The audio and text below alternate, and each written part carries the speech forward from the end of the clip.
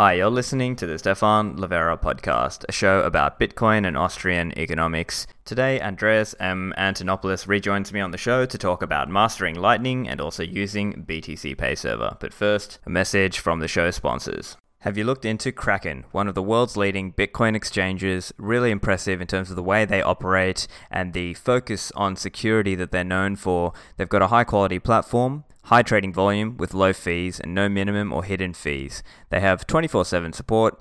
They've got Kraken Pro mobile app. Kraken Pro delivers all the security and features you love about the Kraken exchange in a beautiful mobile-first design for advanced Bitcoin trading on the go.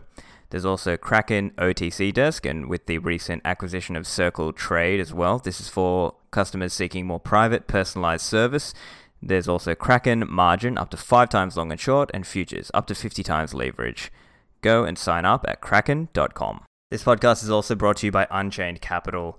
I'm sure you've seen a lot of the work Unchained Capital are putting out recently, and check out some of my recent episodes with Parker Lewis and also Dhruv Bansal. They're a financial services company providing multi-signature products and services. They've got an approach to collaborative custody that gives users control over their private keys. So Unchained offer 2 of 3 multi-signature vaults. These are a great option if you're thinking about how best to secure your Bitcoin for the long term, and if you ever need to access liquidity but you don't want to sell your Bitcoin, that's where Unchained's collateralized loans offer a unique option.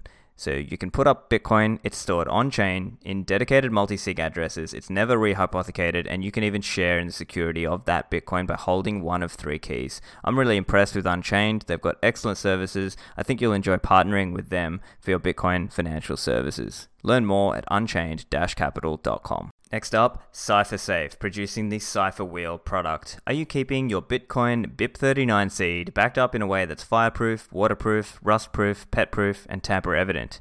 If not, look into the Cypher Wheel. It's a new product, it's compact, it comes in a wheel shape masking the words of your seed unless you actually open the tamper evident seal. And Daniel from CipherSafe has been working on some improvements to the product and getting it ready for release. So the product is currently available for pre-order. You can get it at cyphersafe.io. So make sure you or your loved ones have access to Bitcoins if an accident occurs. The link is in the show notes. Lastly, check out givebitcoin.io, the easiest and safest way to get your friends and family into Bitcoin. Take it from me, I've given Bitcoin to people before and they lost it. They just didn't know what they were receiving.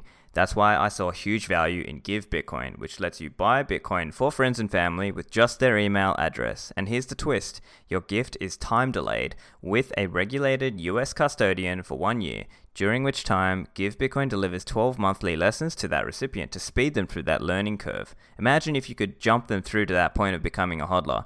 Give Bitcoin has input from many well-known Bitcoiners, including Safedine, Matt Odell, Citizen Bitcoin, and others. I'm also an advisor with a small equity stake assisting with the curriculum. Keep an eye out for some more exciting announcements coming from givebitcoin.io. I'm really excited to have them as a sponsor. So today, Andreas rejoins me on the show. He first appeared on episode 53, and we were talking about Bitcoin maximalism. Now, for this episode, we speak more about Mastering Lightning, his upcoming book, and also his experiences using BTC Pay Server.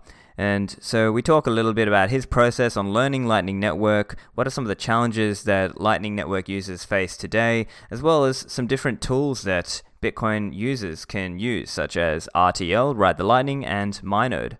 Here's the interview. Andreas, welcome back to the show. It's a pleasure. Thank you so much for having me again.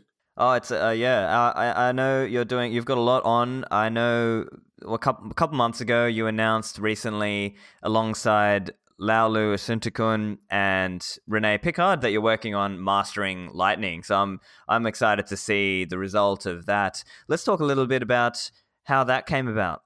So I've been involved in the Lightning Network for a very long time. Probably back in 2016. I started trying to learn about it enough so I could write about it in Mastering Bitcoin. So in Mastering Bitcoin second edition, there's a whole chapter about Lightning Network, which many people haven't even noticed. But it was very early days, and I wrote about it when it was still in the beta stage. I started running a node. In fact, I wrote a little script that allowed me to take the graph output, which was the machine description of what nodes existed on the network and how they were connected, and put it through some graphic software and create one of those little bubble diagrams. And turns out I was the first person to do that. And I produced a picture of the Lightning Network that had 7 nodes on it, and mine was one of them, which I'm hoping one day to be in the Smithsonian. So I tweeted about that. That was the January of 2017 with a testnet. I ran my node on the testnet for a year, and then in 2018, when the production network started, I started running my node there. So I have one of the longest running nodes on the network, and it's been a fascinating journey. I was always really interested in it. I think it's unleashed a speed of development and innovation that isn't really possible in the Bitcoin base chain, which has to be much more conservative. And so many fascinating things are happening. So I just got involved in that, and at some point I thought, well, this has to be my next technical book. And it took almost 8 months of planning to get up to the announcement, and then another 5 months have passed since then. So it's been a year in the works. It surprisingly takes quite a lot of time to negotiate, plan, and execute on a book. And we're not really starting to write until this month. So this is when we're really diving in. We've done some outlining, written a bit of chapters 1, 2, and 3. It's on GitHub. And it was announced in August, and it's going to publish sometime in Q4 of 2020. That's awesome. And one thing that I see following Lightning is that it's just changing so quickly. And so quickly. The question then is, how do you write a book about it when it's moving so quickly? Well, the good news is I had plenty of experience and practice with Ethereum on writing a book about a moving target that was moving too fast for me to put down on paper. Right. I think one of the things that I've been practicing, and I think I'm getting better at, this will be the third technical book, effectively fourth, because Mastering Bitcoin Second Edition was almost a complete rewrite. And I've gotten good at striking this careful balance between writing about the things that are the essence, the unchanging truths of something that won't change in a few months, and also just capturing a snippet of all of the things that are in progress and the direction they're going, so that at least some of the book is still valid a year later or two when I have to do another edition. It's a careful balance. Right, yeah, and a quick example off the top of my head would be something like, okay, right now one of the key concepts in Lightning is this idea of HTLC routing, right? Right. And then potentially once we get Schnorr and Taproot, then that might change to PTLC, point time lock, yes. Routing. Which payment points are a very interesting concept, but you can't really you can kind of do them with elliptic curve digital signature algorithms, but it's very kludgy. Whereas with Schnorr, you can do them very elegantly. And that's one way that we're going to see a big development. And maybe if we have one more change, which is the I don't know what they call it now. It was called SIG hash no input. So any prev out. Any prev out. It's changed names many times. But if we get that change, which is a bit more difficult to get into the protocol, then we're looking at L2, ELTOO, which is another very big change. But both of these changes are changes in the inner mechanics of Lightning. They're not changes in the fundamental concepts or the layout or the architecture or the essence of the thing. The essence remains the same, which is transmitting previously signed transactions in a person-to-person or peer-to-peer model, and routing between multiple of these bilateral commitments to make a whole network where you can get security, speed, and privacy. It's a fantastic concept, and it has so much more to go. Right, yeah. And can you tell us a little bit about your own process then of writing and researching around the Lightning Network and what goes into the book and what doesn't? Right. So, first of all, for any technology, my learning experience is trying to explain it to others. And in order to do that, I first have to use it. So, in order to understand a technology, I use it. And that means running the code and then running into the bugs and doing bug reports and rewriting and hacking through the code. Um, and so that process really started more than 2 years ago when I started operating my own Lightning node and ran into all of the problems that you would expect with an experimental technology. Um, I then decided about 4 months ago to up the stakes a bit, and I started running a shop on top of my Lightning node so that I'd have some real skin in the game, right? To really create an environment where uptime and availability mattered, where payments would flow, where inbound capacity mattered, to really make it a functional node. And that's been the case. So I play with it. I play with all of the different versions of the software. I run LND and C Lightning, and I have all of the wallets on my phone. I finally discovered what the limit of application groups is in Android, to where, when you click on Android and it pops up a little application group and tiles all the little apps. Did you know that it goes to a second page if you have too many in that group?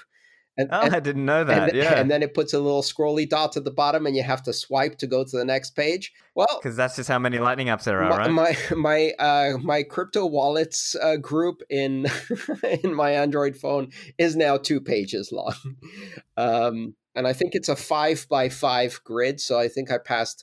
No, it's a 4x4 grid. So once you go over 16, you go to the second page. So I run all of the wallets. Yeah. Now, in terms of actually writing the book, I really believe in using stories and taking a real life example. Otherwise, technology gets too dry unless you talk about specific applications and specific people. So I start with Alice and Bob. Alice buying a cup of coffee in Bob's coffee shop, which ironically was obviously the first example I had in mastering Bitcoin, and then got a ton of criticism from people when the fees got expensive and that application was no longer quite as comfortable on the blockchain. So now I'm revisiting it. So now Alice has a Lightning wallet, and Bob is running a Lightning node. So we're doing that. And then basically following a transaction or a few transactions like that through the network.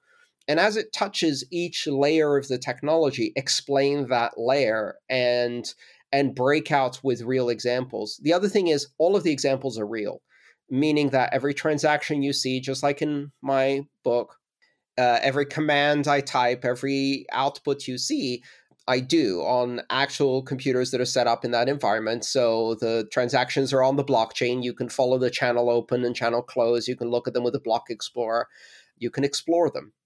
Now, one thing I'm doing differently for this book, which has been a progression, is when I started mastering Bitcoin, the first edition, I wrote probably 90% of that book by myself. By the second edition, I wrote about 80%. With mastering Ethereum, I wrote about 60%. And the rest is contributions from people. So encouraging community contributions and collaboration. Why spend time trying to really dig into a concept that's very difficult to understand, and write it from scratch when someone has probably already written something that fits almost perfectly, and I can get them to contribute it to the book, and then I can play the role of maestro, of orchestra conductor, right? So I can then take a step back and look at the overall narrative, the what goes in and what stays out, the how do you link these things together, how do you explain them better, and do the editing and the language. With Mastering Lightning, I'm trying to take that even further. So my goal with every book is to write less and get more collaborators and do more of the high level orchestration and narrative. And I've got two fantastic collaborators right off the bat. This is very much a book where all three of us are equals in this collaboration. We're going into it with that mentality, and it's been a great collaboration so far. Yeah, that's awesome. And I suppose you can also crowdsource different answers to things. So, for example, you might see a good explanation for something on Bitcoin Optech or on Quora or one of those the Stack Exchange, right? Yeah. The Bitcoin Stack Exchange. Yeah, and you can sort of pull from there. Rene Picard, my co-author, is the third most prolific contributor on Stack Exchange. So it would be his answers anyway. He was also someone who had already started writing a Lightning book, and he's contributing excerpts of that wholeheartedly into this. But there's also a lot of interest in the community. The Lightning community is a very vibrant community with a lot of developers, but also a lot of non-technical contributors and a lot of people who simply want to learn. And one of the best ways they can learn is by reading, fixing, and trying out various examples, and in the process, contributing their own answers to it.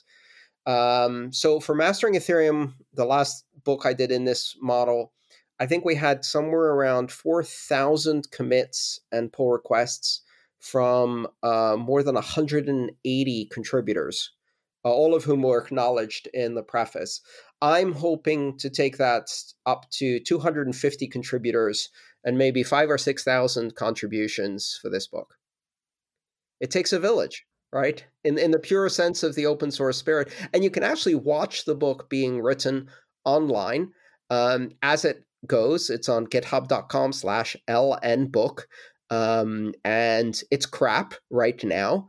And it will remain crap for a few months, and gradually it will start taking shape. It's a work in progress.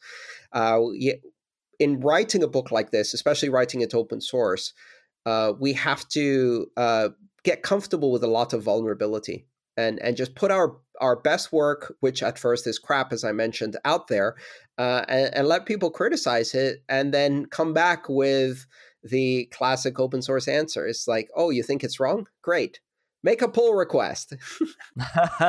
Right. And one concept that's coming to my mind as well when you're writing a book like Mastering Lightning is you've got different layers at which you can talk about things, right? Because you've got the specification, right? I think it's 11 bolts. And then you've got actual implementations, right? So C Lightning, LND, Eclair, and some others. And then you've also got on top of that specific software, right? Like Zap or Spark. The clients, but also even above that, the laps, the Lightning applications, which are not wallet interfaces, but are front ends to various applications, games, forums, things you can do with Lightning, not simply payment applications, like or not simple wallet applications. That's right. And so then how do you think about trying to explain that or weave that into a story? Might you do one story that has, okay, this is a story that's involving, C Lightning and Spark and one particular application, and then another story with LND? Like, how do you think about that? Exactly. That's one of the things we do. One of the things is to take a single story and first run it at a very surface level, which is an experiential level. How does the user see an interaction? And that's the Alice buys a cup of coffee from Bob. Then we can start talking about what is Alice's wallet doing in the background, and we can then dive in, and then we can say, oh, but if instead it was a different wallet, here's what it would do. What is Bob's store running on? How does Bob do a point of sale? what's running underneath.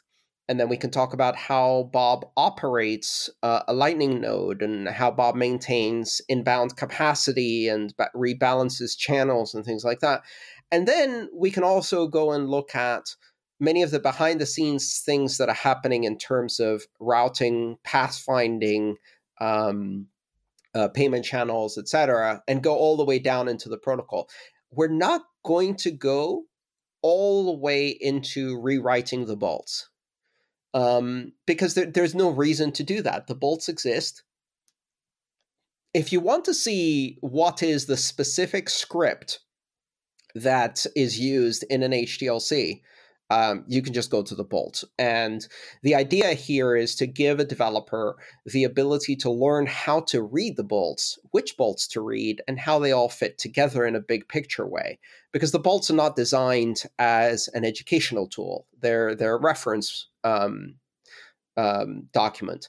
So we're not going to rewrite what's in the bolts. That would be a waste of time. We're going to go just above that level and then say, and for more detail, see bolt 2, see bolt 3, etc. And there's some topics we're simply not going to go into. For example, I don't think there's much point in talking too much about the node-to-node protocol, the pure P2P message passing protocol, because that's not new technology. The onion routing part is, we'll talk about that, but the simple message exchange and negotiating which features each node supports with that's fairly established technology. Developer can find other resources. Again, we want to write a book that isn't 7,000 pages long, which is another challenge. You got to go deep enough without making it a ridiculously unreadable tome. My goal is for 300 pages. It will be a difficult task. Excellent. And I guess just turning now to Lightning more broadly, what are some of the more exciting developments that you are looking forward to over the next year, let's say? Do you have any in particular, Lightning Gaming or any, routing or LN URL, anything in particular? So much. Let's see. I think for me, one of the important developments that is now happening was AMP, Atomic Multipath Payments. That's going to really, really improve the usability of Lightning and make it a lot easier to manage a node. I think the other thing that I've been looking forward to and is beginning to emerge is more use of splice in, splice out, submarine swaps and things like that in order to make the difference between a Lightning wallet and an on-chain wallet disappear, where you have one wallet and it can do payments to Bitcoin addresses or Lightning invoices. It manages its own channels and channel capacity, and all of that detail is hidden from the user. We're beginning to see the first of those emerge, and the ability to make sure that almost every transaction you do is both an on-chain transaction and a channel management transaction. You should never miss the opportunity of an on-chain transaction to do some channel work, right? Because we are going to be facing a world in which fees are going to be higher. And I think that's a desirable characteristic, because otherwise the block subsidy will have to continue. Already, and many other chains, they're talking about what they call long tail distributions, meaning endless inflation, and continuing issuance forever so that they can subsidize miners. I don't think that's desirable in Bitcoin, which means we're going to need to operate in a world of higher fees. And in that world, you want to make sure that every time you go on chain and pay the fee, you take as much advantage of that space as possible with channel management. So that's another thing I'm looking forward to. I think we're seeing the beginning of that. But recently, for example, the Async team launched a new wallet called Phoenix. They have the Eclair wallet, which is very popular. It's very easy to use. Phoenix is a new breed of wallets, which is where I thought we were going, and I'm glad to see, where you don't see channels unless you want to, where it manages inbound capacity for you, and where every transaction can be both on and off chain simultaneously. Yeah, that really changes it a lot in terms of help when you're helping with a beginner. I think Phoenix is probably a good example if you want to get them into Lightning, while still holding their own keys. Obviously, I up to for me at this point, I'm still mostly when I'm working with a beginner, I'm personally just onboarding them more to just Bitcoin wallets like Samurai Wallet, for example, because I think it's just not quite easy enough yet for them to go into Lightning on the first go. But what's your view around that? I would agree. I would agree that we're not ready to start onboarding users directly to Lightning unless we take a shortcut, and that shortcut is to use custodial Lightning wallets, which a lot of people do. They'll onboard users onto Blue Wallet, for example. And yeah, of course, if you do a custodial wallet, it removes a lot of the difficulties of the protocol, just as it did on-chain transactions. If you wanted to onboard a user, it's a hell of a lot easier to onboard them to a Coinbase wallet than it is to make them control their own keys and have to write down 24 English words and all of that plava. But you're doing that person a disservice. You're showing them the Venmo of Bitcoin. In which case, why don't they just stay on Venmo? The whole point of Bitcoin is self-custody, sovereignty, independence, empowerment. If you take those things away for the first demo, then there's no point. Basically, what you're saying is that user wasn't ready, and you shouldn't have introduced them yet. Anyhow, yeah. So yeah, we're not quite there yet. That's okay. Yeah, and I think the other thing as well is there's some discussion around this idea that, obviously chain fees will rise longer term. I think we're all agreed on that. Mm-hmm. Yeah, they must do that. But the question then is how much further in the future? And potentially what we saw in 2017 was like a unnatural amount of chain usage, and now that more people know about using things like batching and using the latest versions of SegWit to save themselves in terms of the fees and so on, I wonder is how much kind of runway of time is there that people can still use on-chain on normal transactions, so long as they're not like for the very small value, roughly how much time there is before it really, you basically have to use Lightning or some kind of other means? Oh, I think we still have many years ahead of us where for the right kinds of transactions, where it really matters, on-chain is absolutely going to be the right choice. I don't think we're going to see the scenario where on-chain is only used for channel management or in conjunction with channel management for quite a while. And again, it depends on the kinds of uses you make. I do payroll every month in Bitcoin. I run payroll for my employees. So every month I have to do a bunch of on-chain transactions. I mean, I use Bitcoin quite a lot. I probably do 2 or 3 transactions a week on a regular basis. But the ones that really matter to me are the kinds of transactions where first I'm quite happy to wait. So 1 block, how about 10? 10 blocks is good enough when you're running payroll, right? Usually it's 3 business days if I do it through the banking system. So even if I have to wait 150 blocks, I'm still beating the banks by a factor of 3. I'm not worried. Yeah. So that gives me a lot more latitude to play hard with my fees, right? To bid low and wait patiently. I use RBF, replaced by fee, and child pays per parent and other technologies to be able to bump fees when I need to if something gets stuck, which is actually very, very rare. I haven't paid more than a Satoshi per byte since August of 2017. And I'm kind of one of those curmudgeons who will be like, hell no, I'm not paying more than a Satoshi per byte. I'll wait. Sometimes I'll wait for half a day, not longer. And I use batching. And I also use native SegWit addresses. In fact, I recently had my first complaint on the store because I've configured my BTC Pay server to only issue native SegWit addresses. And someone complained and said, well, why are you only issuing native SegWit addresses? My wallet doesn't recognize them as a valid address. I'm like, dude, it's 2019. Get a better wallet.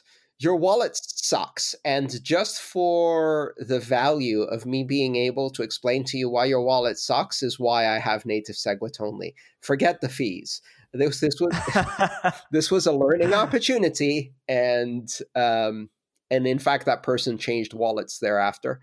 It's been 2 years. It's time. Right. And now I'm a big supporter of Lightning. I'm bullish on Lightning, but it is also important to be realistic and say, well, what are the things that still need work?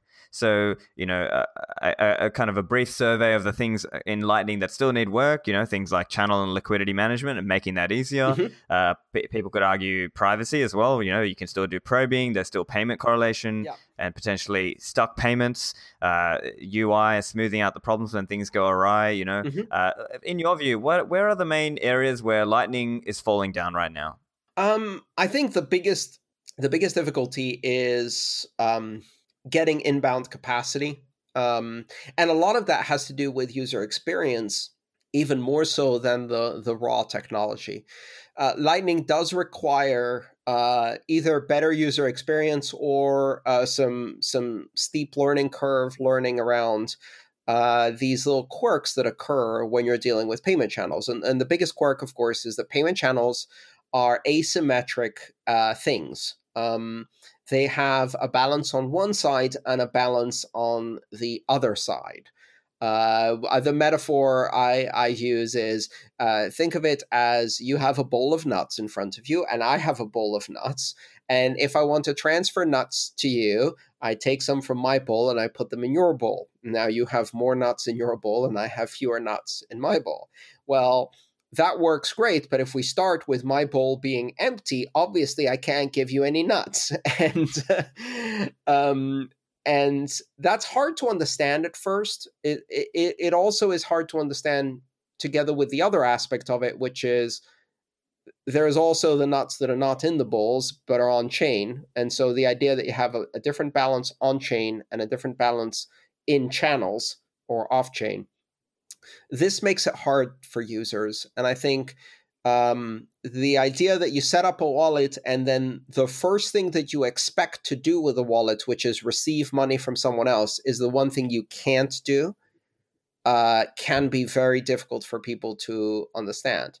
Of course, we can fix that. And one of the interesting ways to fix that is the ability to rent inbound capacity. So we're beginning to see some services that are emerging, and I would like to see these become algorithmic services rather than manual services, meaning that today you can pay someone to open a channel towards you with capacity so that you have inbound capacity, and they will then charge you based on how long you want that channel to stay open and how big that channel is. Which is actually a very nice way to price the opportunity cost of money, if you like, that it takes to create inbound capacity. And once you have a bit of inbound capacity, you can actually build more fairly easily. So those services today require you to close down your wallet, open a browser, find a service. You don't know if that service is trustworthy or if it will deliver. Send them a payment, get an inbound channel. I would like to see all of that automated. There's no reason why your wallet can't do that by spending a few sats when you first start it up. And again, the other difficult thing is that the wallets take time to initialize, meaning that you can't simply open a new Lightning wallet and get started. At the very least, you're looking at 3 confirmations until you have your first channel. So, and usually longer than that. It probably takes about a day before you can actually start using the wallet. a better way to get around that is if exchanges start offering the ability to withdraw to a Lightning wallet, because then you solve both of those problems simultaneously. And I think that's where we're going. I think eventually we're going to see most withdrawals originate from exchanges that will also give you your first channels. Right, and I think we're seeing this now with Bitfinex, for example, and I know another company, River Financial, are coming, and they are going to be very much more Bitcoin and Lightning and allow you to dollar cost average and stack sats and withdraw using Lightning as well. Sure. So I think there are a few examples there. Yeah. In terms of, I guess the other part is, it's not just kind of the initial setup, but then the ongoing management, right? And then you might have to so for example, Lightning Labs has loop in and loop out, and you've got to continually, it's about how much flow you can get through, not just the initial stock of that channel, let's say. Right. So do you have any reflections on that, and particularly your experience now being a merchant as well? I don't think my experience being a merchant can be extrapolated. You know how they say the plural of anecdote is not data? But in my case, it's even worse than that because, listen, I'm running a Lightning node that's called ln.aantonop.com. And so I am very, very blatantly using my reputation to attract inbound channel capacity. It's influencer privilege. Right. I got it easy from that perspective. Not everyone can do that. So from that perspective, I can't really say because I have not run into any rebalancing problems. I actually have 3 times more inbound capacity than I have outbound capacity. Because of that. And because when you have something to sell, specifically on Lightning, people will open their first channel to you to make that payment. And then they'll leave a little balance in there. So they'll open a channel usually that's a bit bigger than the payment they want to make. So you end up constantly increasing your inbound capacity.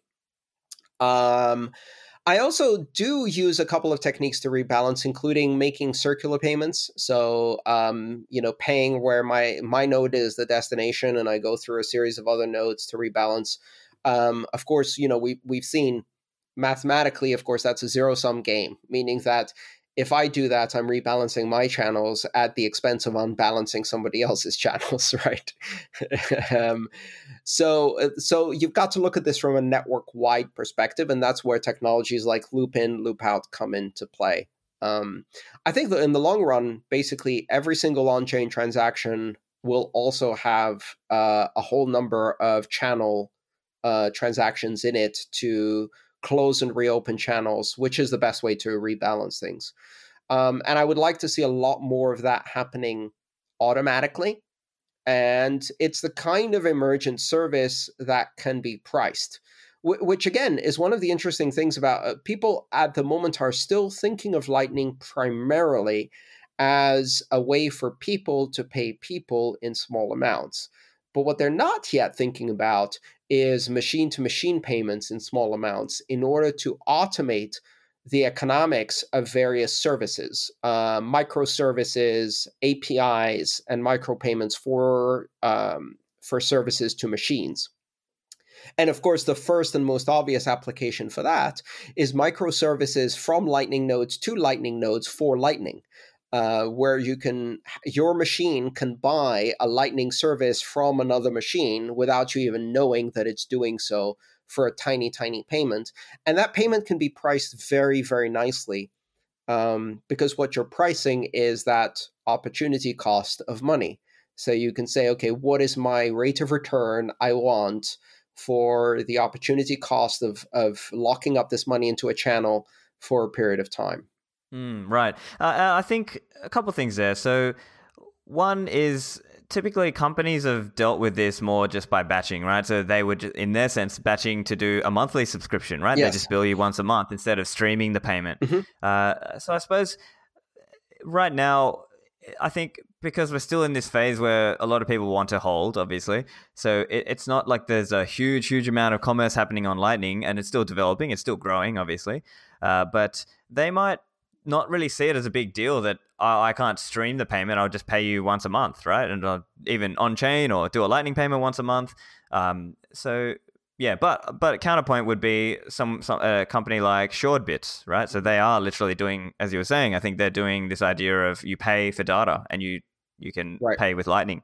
Right. So that's a cool example. Well, if you think about it, if you batch these payments and pay once a month, what you've got there is you're introducing an element of counterparty risk. It's no longer trustless. So if you're paying in advance, then you're trusting the vendor or provider that they will continue to provide the service even though after you've paid for it for the entire duration of that month, or you're basically giving out the service and hoping that at the end of the month, the customer will be true to their payment.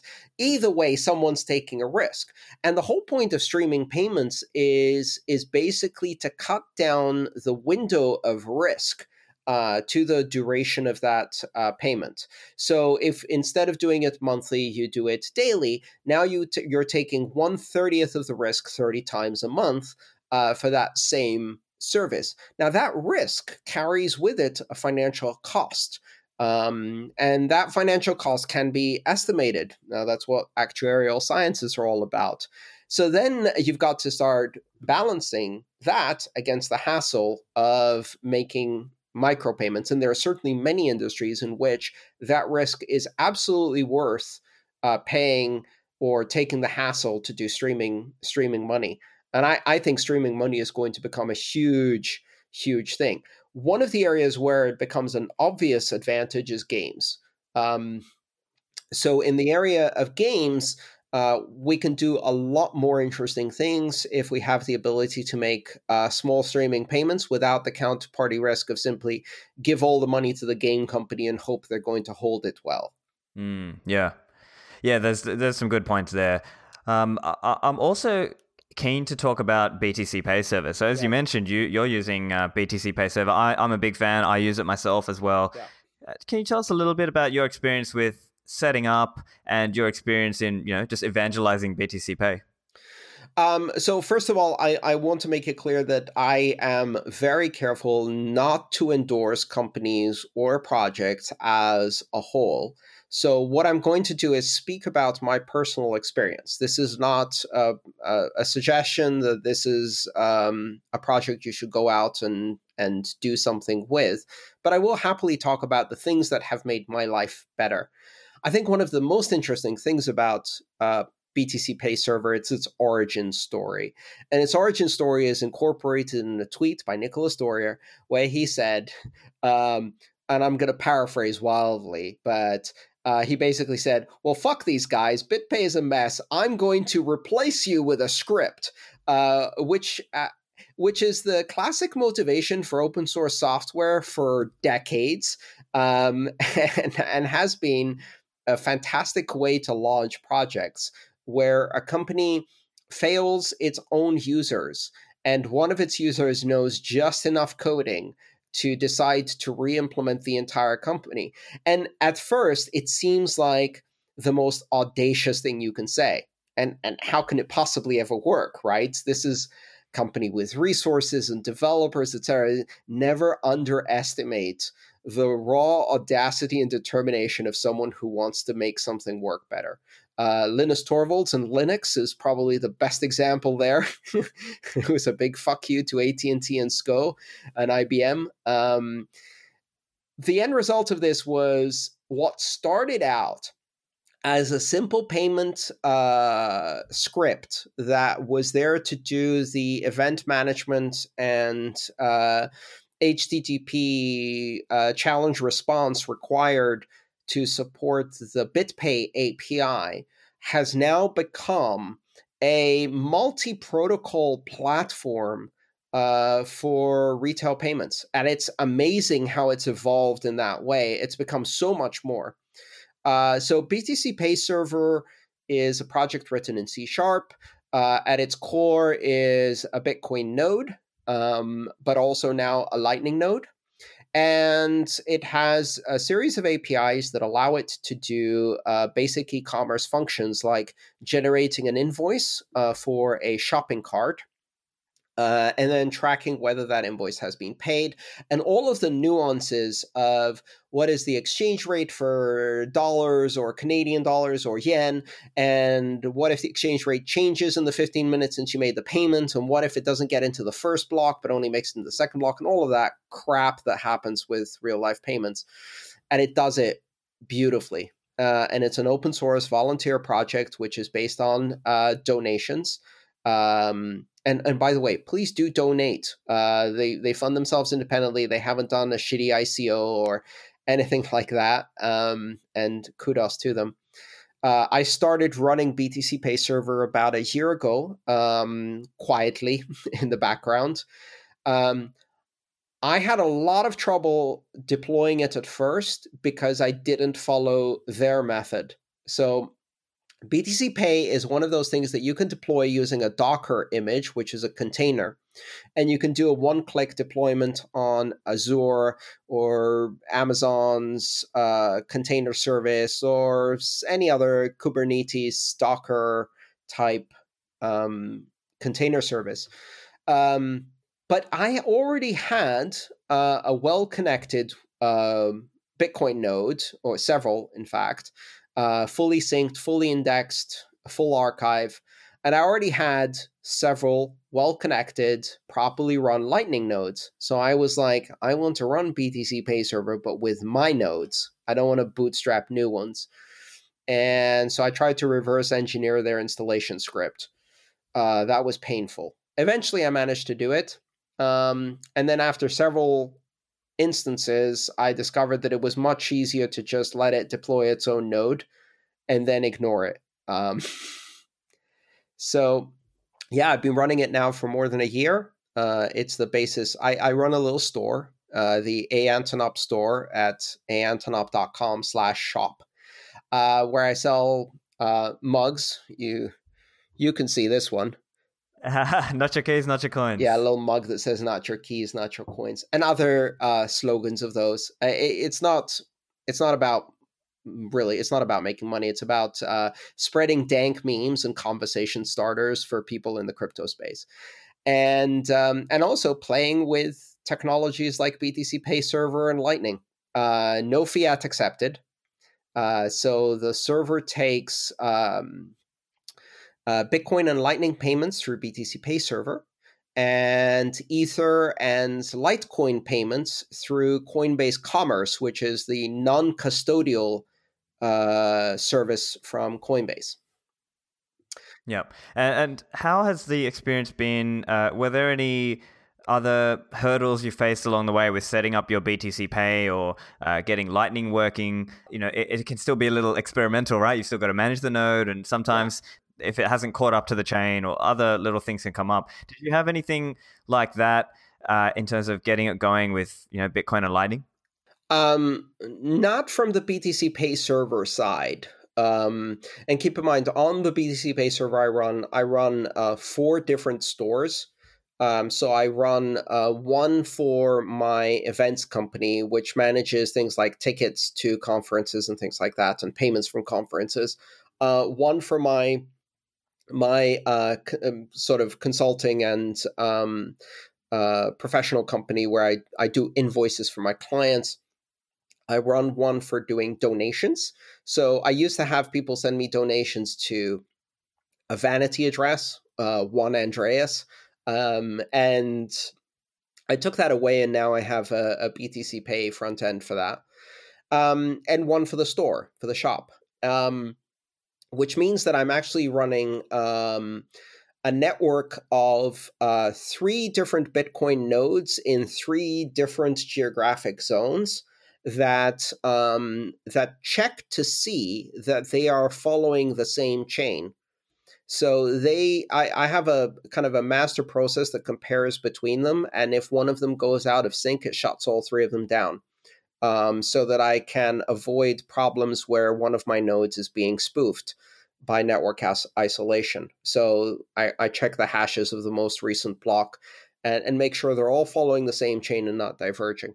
I also run 3 different Lightning nodes, which are running different software. including one that's embedded in BTC Pay with C Lightning, one that's LND inside BTC Pay, and one that's LND outside of BTC Pay. And then I run a few channels between them to keep them balanced. So it's a more complicated infrastructure, and most of the problems have come from the fact that it's a more complicated infrastructure. I kind of did that to myself because the purpose was not to run e-commerce and sell things. The purpose was to run a learning experiment. But I have helped other people set up BTC Pay to run actual e-commerce. And from their perspective, it's pretty much a one-click install. It's very, very easy to do, including doing it properly, which means putting a hardware wallet as the storage mechanism for your keys that never go online, which is, I think, a very good idea. Yeah, that's awesome, man. With BTC Pay, you can set up the different stores, and then inside each store, you have a wallet, and inside that wallet, you can put in an XPub or a ZPub, etc. Yeah. And that can be from your Coldcard or your Ledger or your Trezor, and then that is a good way to, even though you might be hosting it on a VPS, it's still the keys are held on your hardware wallet. Yeah, you can't do that with Lightning, of course, because Lightning is a hot wallet infrastructure. But then again, you shouldn't keep too much on your Lightning server. They are now integrating with the HWI hardware wallet interface specification so that you can plug in and initialize your hardware wallets directly with BTC Pay server. That's an interesting development. And they've also gradually had more and more contributions of various accessory software stacks, whether that's Spark and Charge, which are two C Lightning modules. Charge is an e-commerce capable server, similar to what BTC Pay does for the BitPay API, and Spark, which is a very, very lightweight mobile wallet, which is actually my preferred wallet. I'm showing you here on my Android. So I run Spark on my mobile, and it does everything through the server, which runs its own Lightning and Bitcoin node, which I really, really like. And then they've got a number of management tools like Ride the Lightning, or RTL as it's known, a fantastic project that I really love and has made my life so much easier, which is a web-based graphical user interface for running LND and now I think C Lightning, because they've consolidated the APIs. And a whole bunch of other things. I mean, I keep discovering there's a plugin that allows you to link BTC Pay to QuickBooks, so that when you generate an invoice on QuickBooks, it can automatically generate and link the URL to a crypto payment invoice on BTC Pay. Haven't done that integration yet. Intuit threatened and then cut me off of their credit card service because I had the word Bitcoin on my website. They asked me to remove the word Bitcoin from my website, so I removed Intuit from my life instead. Can't have a naughty word like Bitcoin on your website. Yeah, that conversation was hilarious. And so they won't let me get paid with credit cards. Boo-hoo. So I'm a bit reluctant to try to integrate the BTC Pay server with my accounting software, just in case they freak out and cut off my accounting software, because that would cause quite a mess. There's all these goodies, and what's happened is BTC Pay server has become a platform that can fairly easily integrate a whole number of different services. Similar to another project that I really like, which is called MyNode. Do you know that one? Yes, I hosted Taylor on for an episode a little while ago. I really like it. It's a really great one. And what's your experience been? Oh, fantastic. I run all of those. I built and ran all of those services and manually built something very similar to MyNode. It's not a single node in my case. I run these kind of complex multi-availability zones on Amazon Web Services, as well as some privately hosted computers. So I don't put all of them on one computer. Instead, they're all like little containers that can start up on their own. But what a great project, making it easier for people to run some of the infrastructure of Bitcoin. I'm very much for that. As people say in the space, if you don't have your own keys, you don't have your own coins. That's the difference between a third class citizen and a second class citizen. But if you run your own node and have your own consensus rules, that's when you're truly a first class citizen of this crypto space. So we've moved beyond just not your keys, not your coins. It's now not your keys, not your consensus rules, not your node, not your coins. Right. Yeah. It's a more, you've got to, but that's the other thing as well. For a long time, we've been saying, okay, you've got to run your own node and hold your own keys. But how easy has that been made for the average person out there? And I think, right. These different it's projects, up to us. to like helping make it easy for the people to do that. Absolutely. It's up to us to make these things as easy as possible so that more and more people can do them. The trends are not very promising. I recently saw that Luke Jr.'s stats on the total number of nodes in the Bitcoin network dropped by about 8% in the last year. So I think we went from about 60,000 to just over 50,000 nodes in total. That's, disappointing. But there's all of these projects now where companies that are shipping ready-built nodes, there's 2 or 3 of those. And also a lot of these hobbyist projects where I've heard of people getting together at Bitcoin meetups and having parties where they all set up Raspberry Pi 4s and build nodes in a kind of group environment where when you get stuck, you can get some help from a friend. I think those are great. Whether you intend to run that node long-term or not, whether you want to be involved in this or not, the learning experience will always stay with you. Yeah, that's fantastic. One other area I was keen to ask about, I know you recently were a speaker at La BitConf, and Yes. There's been... I think there's potentially a different understanding when you're coming from a country that has had these crazy monetary problems. And what's been your experience interacting with people in South America and for example Argentina? What's the difference in understanding? Is it more about suggesting practical tools that they can use to get Bitcoin and use Bitcoin in their lives? That's part of it. For me, it's not what I can do for the South American community. It's more what the South American community can and has done for me in this journey. My first LaBitConf was the first LaBitConf in 2013, in December 2013 in Buenos Aires, Argentina. And that LaBitConf changed my trajectory in the Bitcoin community. Before that LaBitConf, I was very, very focused on technology, and the politics of money was secondary, interesting, but secondary to me. I went to that LaBitConf and those two flipped. I came back and I started talking about Bitcoin in a very different tone.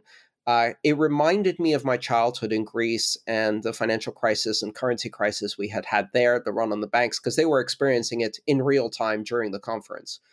And I came back and I started talking about why Bitcoin is for the other 6 billion, why it's about, preserving your financial freedom, and with a much more defiant tone, with a much more loud tone, with much less tolerance for playing nice with regulators, playing nice with the banks, helping them see the light. And I came back with a, well, fuck the banks attitude. They're never going to let us do this if we ask permission nicely. We're going to seize the initiative, and we're going to do this despite whatever any regulator, government, or bank says, because this is too important for too many people. So LaBitConf gave me that gift. It gave me the gift of perspective. I walked into a BitConf, a super privileged, comfortable, financially included Norte Americano, and I walked out an angry Greek with an attitude because I got reminded of what the stakes were. And honestly, that did wonders for my ability to connect with people because by changing my focus, I also changed my tone. And I started connecting with people who really saw the importance of this technology. That was the first. There have been 7 LabitConfs, and I've been to 6 of them. Every year, they do it in a different city, in a different country, essentially touring Central and South America in a way that brings this message to the places that need it the most. And it is, I do not want to miss any of them. The vibe, the style of conversations that happen, the organizers are amazing. And they've done an incredible job keeping it focused. No bullshit, no distractions, no marketing, no ICOs, none of that. It's absolutely focused on financial inclusion and on teaching people how to build these things in their local community. As you said, I think you make a great point that it's stories that motivate people. So for those of us, and many of my listeners are people who are the Bitcoin guy in their friend circle, and they're trying to help communicate the value of Bitcoin to people.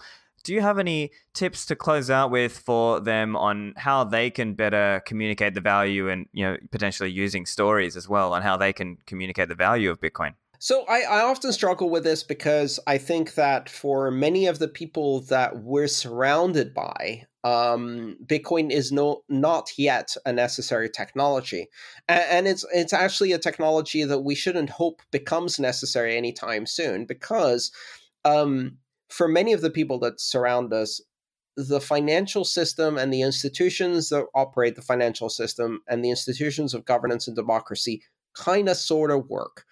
Yes, they're breaking down. Yes, they're getting worse. There are all of these long-term risks and, quantitative easing, inflation, stimulus, and all of this crap that's happening in the financial system.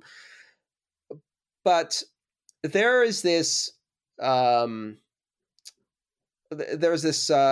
call it the privilege of freedom, where you can go get on with your life without worrying about money when money works in your life. When the system of money still operates in your country, you can pretend it doesn't exist. It's invisible. It just goes into the background, right? Now, Bitcoin's for the other 6 billion because for them, it doesn't work. And I think sometimes it's dangerous, or not dangerous, let's put it this way. It can strain your friendships if you go out and you try to push something, or preach aggressively or sell hard on a technology that most people don't really see much relevance into their life. So I go with a very soft approach. For most people in my circle where they have functional banking, I tell them about why this is a cool technology that they might want to learn something about, just because it's interesting to learn. And I also talk to them about why it might be risky to have all of your eggs in one basket. And right now, all of their eggs are in one green basket printed by the Federal Reserve. And so, as risky as Bitcoin is, it's a hell of a lot riskier to have your home, your job, your savings, your retirement, your company's savings, and all of the savings and assets of all of the neighbors and all of the people all in one thing. So from that perspective, a small amount of diversification. Hey, I mean, that's about as well as it can go. And let's hope most of our neighbors don't have a desperate need for Bitcoin in the next few years, because that will mean something went really, really wrong with the economy. I think for many of us Bitcoiners, we know that a system that's as fragile and corrupted and broken as that will have problems in its future. But let's hope they're not as bad as they might be. Let's hope we don't turn into Argentina or Cyprus or Venezuela in order to promote Bitcoin. Oh, of course not. And I think there's certainly a value of building a parallel system, right? We're just building a better parallel system, and people can opt in to that system if they so choose. Yeah, let's make it about having a choice, and that choice being cool and futuristic. Rather than this is the lifeboat. It's very small. It rocks very hard, but you'd better jump in because the big ship is sinking. Because no one wants to believe that story, even if they kind of see it's true. They're gonna go for denial over their crazy friend who keeps pitching Bitcoin. Excellent. Look, I don't want to keep you too long, Andreas, but make sure you shout out for the listeners. Where can they find you and where can they follow your work? Aantonop.com is my website. Aantonop is my Twitter. Aantonop is my YouTube channel. All of my work is open source, free to use, share, and enjoy, and build upon. My most recent book, The Internet of Money, Volume 3, just dropped in December. And my next book, Mastering the Lightning Network, is coming out at the end of this year as a collaboration, as I mentioned before. And, our last conversation was about maximalism on the heels of me publishing Mastering Ethereum. And so now we're going to find out, is mastering Lightning enough to appease the maximalists and bring me back into their good graces? Or have I ever burned that bridge and will never gain back their trust because of mastering Ethereum? We'll see. I'll continue doing good books and good topics, and we'll see how it goes. That's right. We'll see how it goes. But look, thank you very much for joining me, Andreas. It's been a pleasure to chat with you. Absolutely a pleasure as always, and I hope we do this again soon. Hope you enjoyed the show. Remember to subscribe using your podcatcher app and leave a review if you enjoy it as well. That helps me out. You can find all the links at my website, stefanlivera.com. Thanks for listening, and I'll see you in the Citadels.